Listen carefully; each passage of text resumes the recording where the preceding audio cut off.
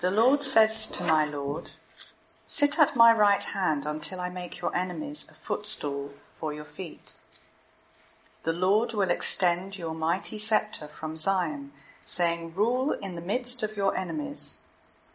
Your troops will be willing on your day of battle. Arrayed in holy splendor, your young men will come to you like dew from the morning's womb. The Lord has sworn and will not change his mind. You are a priest forever in the order of Melchizedek. The Lord is at your right hand. He will crush kings on the day of his wrath. He will judge nations, heaping up the dead and crushing the rulers of the whole earth. He will drink from a brook along the way, and so he will lift his head high. This is the word of the Lord. Good afternoon, everyone. And can I add my welcome to that of Cobby's? My name is Al, and I'm a member here at the church. And a real joy to be with you. Commiserations if you were watching the football earlier today. I was watching as well with my daughters. So close yet so far. Maybe we'll do it in 20 years' time or something like that. Now, we're carrying on our sermon series in the Messianic Psalms. And today we're in Psalm 110, and there is quite a lot going on in this psalm, so we're going to need God's help to keep concentrating and to understand. So why don't I pray as we come to it? Let's pray. Heavenly Father, thank you for a chance to gather with your people this afternoon, and thank you that all over the world and all over London, Christians who love you have been gathering today. Help us as we come to the psalm written a long time ago, describing things we don't necessarily fully understand, and Melchizedek and things like that. I pray that you'd help us to concentrate and help us to see the splendour of your Son more and more. Amen.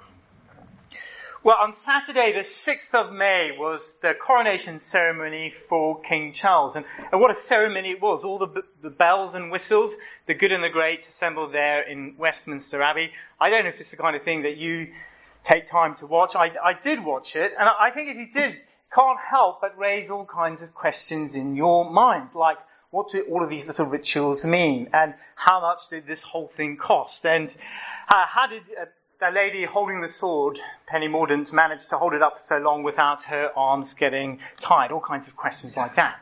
And another question which I think many of us had, which is, what kind of a king is Charles going to be? And you can't but help ask that kind of question. Of course, his mum was the epitome of what you'd hope a monarch to be, a loyal servant of the state and of the people. But she was crowned back in 1953, and now it's 70 years later, the world is a different place. People have a different view of kings. And so it opened a debate all over the country. Do we want a king? What kind of a king? And it opened a debate all over the world. Countries like Australia and New Zealand and Jamaica are asking the question, do we want a king? Do we want Charles in our constitution and on our currency? Not just the general question of a monarch, but this monarch. What kind of a king will he be? And I think that's a very pertinent question, and a question which we can't help but ask about the Lord Jesus Christ. What kind of a king is Jesus, and what kind of a king will he be? You see, the good news of the gospel is that Jesus is Lord.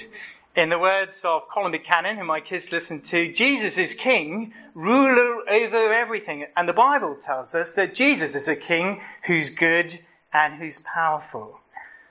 But when we look around this world, we find ourselves asking questions. If Jesus is such a good and powerful king, then why is there evil in this world? Why is there this terrible war which is going on in Ukraine? Why are there serial killers like Lucy Letby? Why, as we prayed earlier, our Christian church is being burnt down in Pakistan? If Jesus is good, a good king, then why is this happening? And if Jesus is a powerful king, then why are people treating him with such disrespect? Why are people just ignoring the good news of the gospel? Why is the name of Jesus a joke and for some people a swear word? What kind of a king is he? A very important question. And that, I think, is the question that Psalm 110 really helps us to understand. The psalm here is an absolutely vital psalm. Now, I don't know what your impression was as we read through it. I think it comes across as a slightly obscure psalm at first reading. It's not very long, and it's got these sort of slightly strange bits in it about the dew of the morning and Melchizedek. And we might think to ourselves, well, there's 150 psalms in the Bible. It's okay if I don't understand a few. And maybe Psalm 110 will be one I don't really fully understand. But by many people's counting, Psalm 110 is the most quoted of all of the Psalms in the Old Testament. So this is a really vital psalm that takes us to the heart of that essential question of what kind of a king Jesus is. And although there are a few bits that are a bit difficult, we'll see that the message is very, very simple. That Jesus is an opposed king, he's a priestly king, and a victorious king. So firstly, Jesus is an opposed king. Look with me at the superscription. It says, that's a little bit just at the top, it says, of David, a psalm. Now that superscription is in the original, it's there in the Hebrew text. And so we know that this is a psalm that David wrote. And generally, as we've been seeing, as we've studied the Messianic Psalms, it's a good question to ask, well, how is the psalm reflected in the life of David? Because he was the greatest of the Israelite kings. In many ways, he was a prefigurement of the Messiah. And so that is often a good question to ask. But in many of these Messianic Psalms, because they're so focused on Jesus, it's actually legitimate to go straight to the Lord Jesus Christ. And that's what many of the New Testament authors do, is they quote the Psalm. And that is in fact what David is doing himself. He's not talking about himself at all in the Psalm. He just goes straight to Jesus. Verse 1, the Lord says to my Lord. Now you've got two Lords here in this verse. The first Lord, where it says all caps, that is Yahweh. That is God the Father. And the second Lord is Adonai. It's a more general Hebrew word for Lord. So it's God the Father, Yahweh, says to my Lord. And this Lord here that it's referring to is the Messiah. Now, Jesus makes that very clear in Matthew 22. You may remember the story there that he was in one of his classic debates with the Pharisees. And so he said to the Pharisees, whose son is the Messiah? And this is a sort of 101 question for them. So their job was very obvious. He is the son of David. And so Jesus quotes Psalm 110 verse 1, and he says, well, why then, when David is writing about the Messiah, does he say, the Lord says to my Lord? Obviously, David saw the Messiah as someone who was far, far greater than him. And that was the end of the discussion with the Pharisees. So Jesus very clearly saw this psalm as being about himself, all about the Messiah. And so did the apostles as well. Not just the Messiah, but the resurrected and ascended Messiah. You may remember that the apostle Peter used this text on Pentecost. After they'd received the Holy Spirit, he stood up and he preached this amazing sermon. And he quoted from the book of Joel. And then he quoted from Psalm 16, which we studied a few weeks ago. And then he turns to Psalm 110 and he said, this can't possibly be about David because David's body is in the tomb. You can go visit him in Jerusalem. Instead, this is about the risen and ascended Lord Jesus Christ. And then he quotes the rest of verse 1. Sit at my right hand until I make your enemies a footstool for your feet. See, after the Lord Jesus rose from the dead, he appeared to his disciples for some 40 days. And then he ascended and went to his Father in heaven. And he was given all authority and all power. That's what it means to sit down at the right hand of the Father in heaven. So verse 1 is talking about the ascended Messiah who has received glory and power and authority. And one day he's going to come back and everyone who stands against him will be made subject to him. They will become a footstool under his feet. So it's talking about the ascended Lord Jesus Christ. But even though he's ascended, he is opposed. Look with me at verse 2. The Lord will extend your mighty scepter from Zion, saying, rule in the midst of your enemies. Now, Zion is another name for Jerusalem, and a scepter is that kind of fancy stick that kings have. You might have seen a scepter if you've been to the Tower of London. There they have the sovereign scepter, which is a very exquisite gold stick with a ginormous diamond, which is the Cullinan diamond. I think it's 530 carats, which is quite a lot. But a fancy stick, which demonstrates the power and the authority of the king.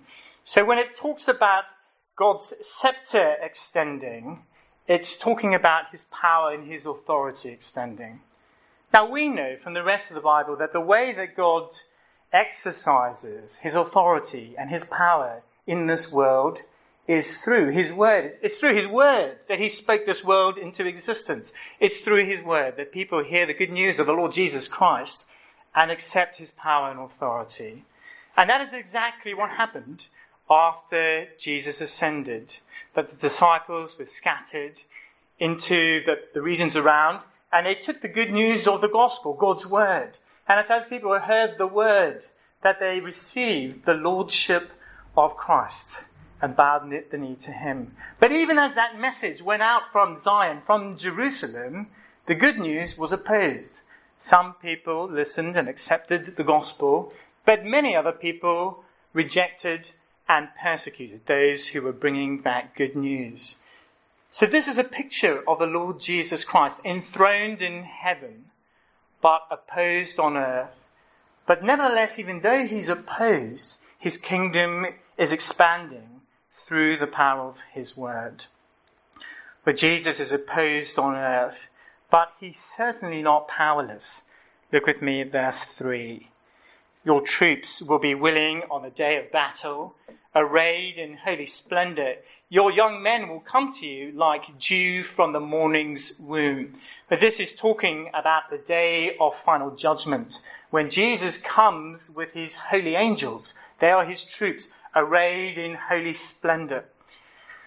Now, the phrase at the end of verse 3 is a little tricky in the Hebrew, where it talks about the dew of the morning. It's a little bit complicated to translate, but most likely it's just a metaphor explaining this vast myriad of angels who come with the Lord Jesus Christ. You see, imagine as you get up early in the morning, just as the night is leaving and as the new day is dawning.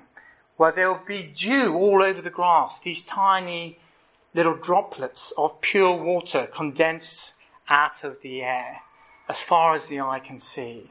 And the metaphor is that just as the dark night of this current age comes to an end and a new glorious age dawns, well, so too Jesus will come with countless angels in order to bring in his new and eternal kingdom. So this is the picture that we see in these first 3 verses of Psalm 110 of Jesus throned in heaven with his angels ready to come in to bring final judgment, but on earth opposed, and his kingdom expanding through the good news of the gospel going out into the world around us. Now this is very helpful as we seek to understand Jesus' rule in this world. It helps to get our expectations right, that Jesus and the good news is rejected. See, for many people, the Lord Jesus Christ is a joke, is a swear word.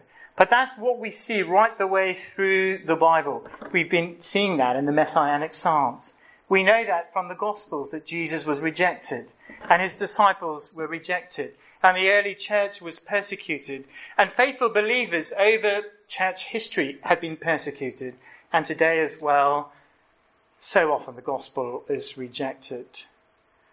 That's what we see over here in Psalm 110. And so it helps us to get our expectations right. Yes, we might be discouraged by the state of the church in our country. Yes, sometimes it might feel like we're taking steps backwards instead of steps forward. But when we survey the bigger picture of salvation history, what we see is that although the Lord Jesus Christ and the good news of the gospel is opposed, that it is expanding. That all over the world there are those who call on the name of the Lord Jesus Christ today, hundreds of millions of people. We see here that he is the opposed king. The opposed king, and secondly, we see that he is a priestly king. Look with me at verse 4. The Lord has sworn and will not change his mind. You are a priest forever in the order of Melchizedek. Now, this is the slightly confusing verse, I think, with this guy Melchizedek, and it really cuts through the flow of the whole of the section. The thing to notice here is that it's talking about priesthood. The rest of the psalm, the rest of the passage is really focusing on kingship, but here it's focusing on priests. Now, as you probably know, the priests in the Old Testament were the mediators, the go-between between God and his people. They worked at the temple, and the key thing that they did was to offer sacrifices. These sacrifices were to pay the penalty for the sins of the people, to atone for their wrongdoing, so that they could come into the presence of God and be God's friends. The priests were the go-betweens. And in ancient Israel, the role of priest and the role of king were two very separate things. And that was intentional. You didn't want your king to be priest, probably. The king, remember, was the leader of the army. He probably had a lot of blood on his hands. You didn't want him to be the one who was offering the sacrifice. So these roles were separate. And in fact, in ancient Israel, as Nick explained earlier, it was impossible to be both a king and a priest at the same time. That is because the king was from the tribe of Judah and from the line of David. And the priests were from the tribe of Levi and the line of Aaron. So it was a physical impossibility to be both a priest and a king at the same time in ancient Israel. It was separation of powers. I guess over here in the UK you have separation of powers in Parliament. You've got a House of Lords and you've got the House of Commons. You can't be in both. Or in the US you've got the Senate and the House of Representatives. Separation of powers. It was the same in ancient Israel.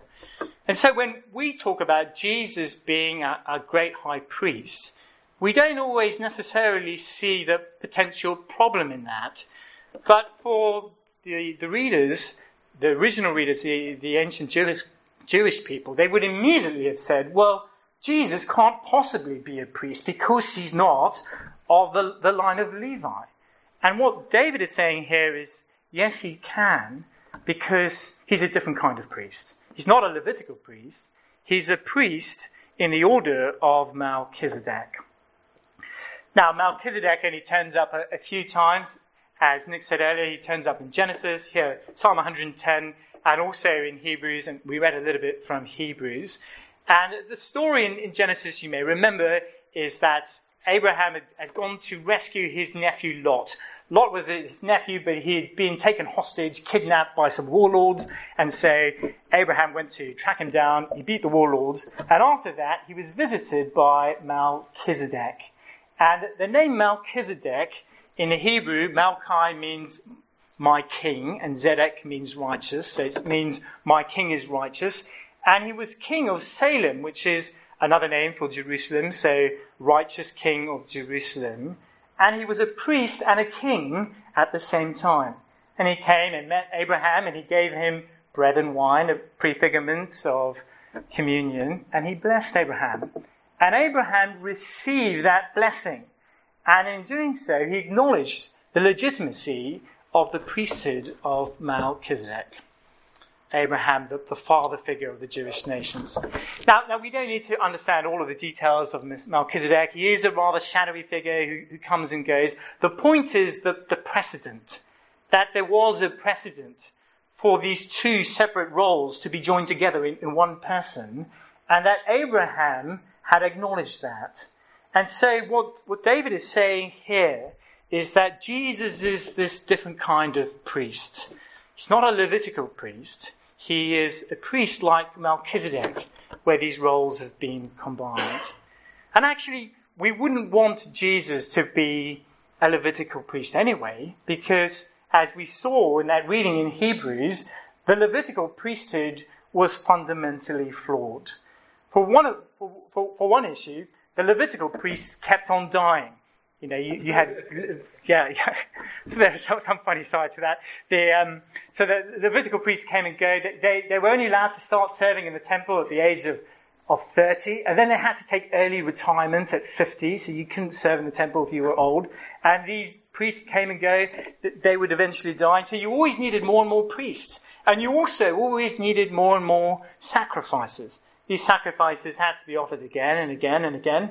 And that's because the sacrifices were sacrifices of bulls and of lambs and of other animals. And these animals could never take away the sin of the people. So as these sacrifices were offered again and again and again, it's as though they were a reminder saying, the price is still not paid. It's still not paid. It's still not paid yet. It's still not paid. We need some other kind of sacrifice, a better sacrifice to pay the price once and for all. And to have this better kind of sacrifice, you needed a better kind of priest. A priest which combined these roles of priest and king together.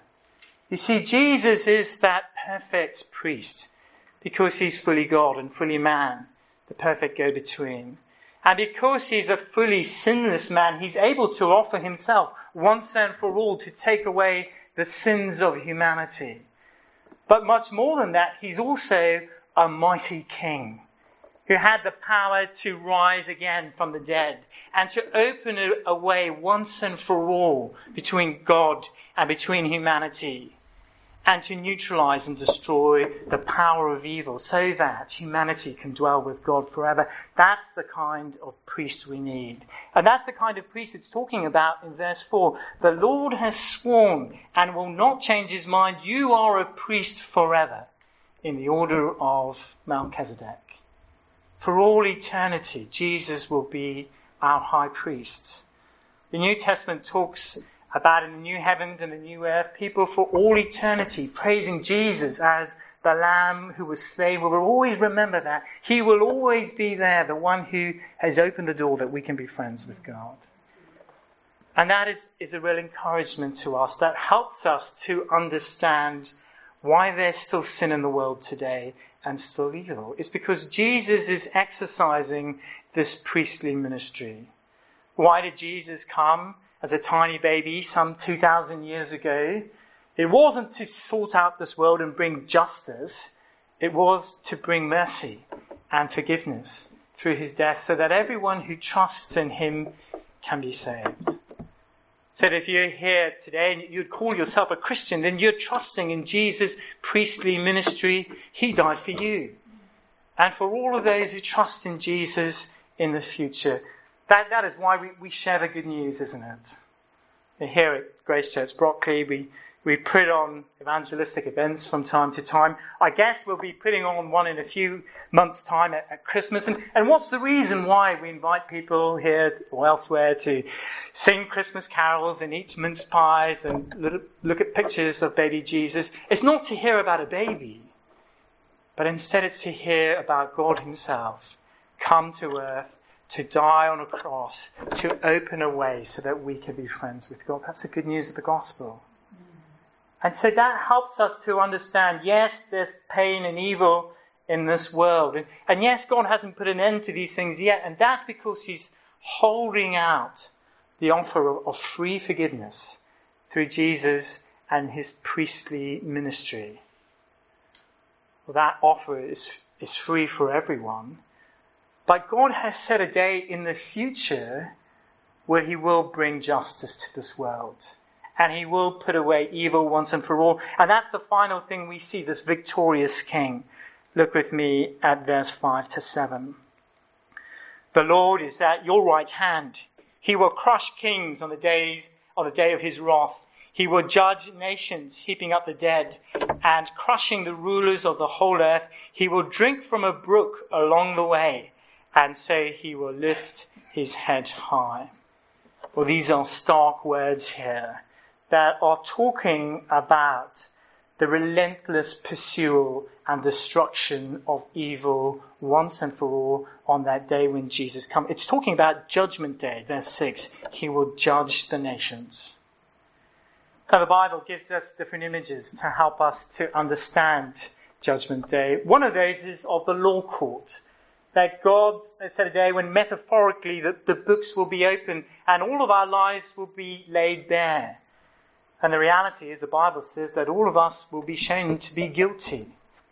that none of us can protest our innocence, that even the person who's never heard about God will be guilty because the truth of God is written in the stars. We're all guilty of rejecting that truth. But the good news is that forgiveness is free for all of those who repent of their sins and turn to him. But for those who persist in unrepentance, there is justice. And the law court image helps us to appreciate the justice of God, that it's measured, that he's patient, it's proportional. But the Bible also gives us the image of war to understand Judgment Day. That God has set a day when evil must be forcefully pushed out. It's not enough for him to just die on the cross. He has to come back and finally eradicate evil. Well, one of the ways to think about this is perhaps in World War II, the difference between D-Day and final victory.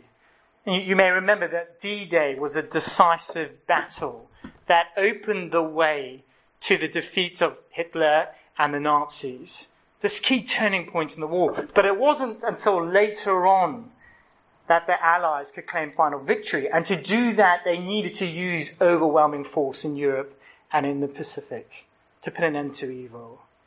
Well, in a far greater way, the cross is a decisive victory. At the cross, Jesus won victory over sin and Satan and death.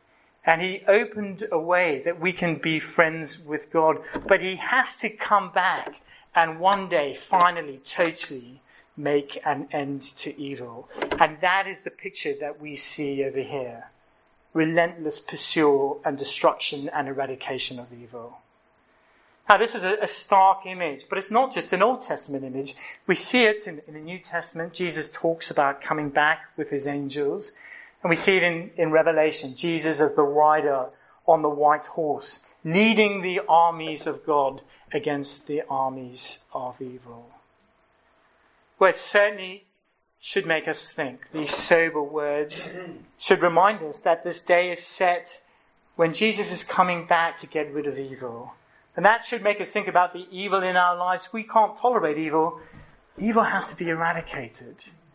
And it should make us think about those whose lives are still set in conflict with Jesus, that one day they will have to face Jesus as their judge. But these words should also fill us with confidence.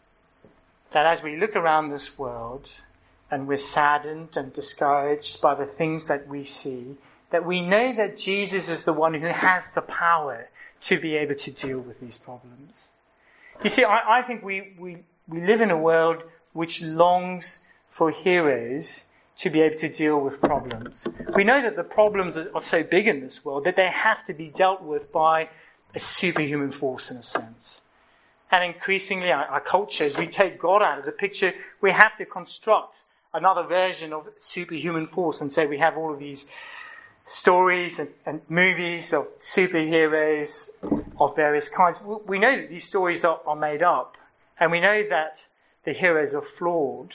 But they indicate that deep longing and that deep acknowledgement that we need some kind of great power, a superhero, to deal with the deep problems of this world. And what we see here is that Jesus is that super force, fully God and fully human, come to deal with the problems of this world.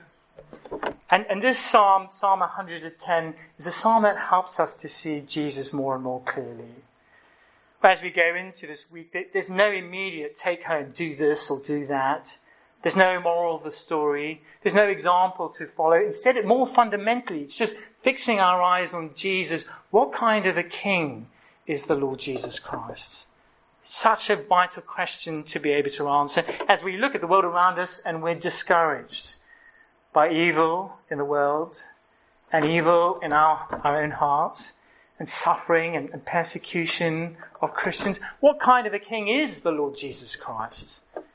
Jesus is an opposed king, enthroned in heaven, but his kingdom is expanding in this world.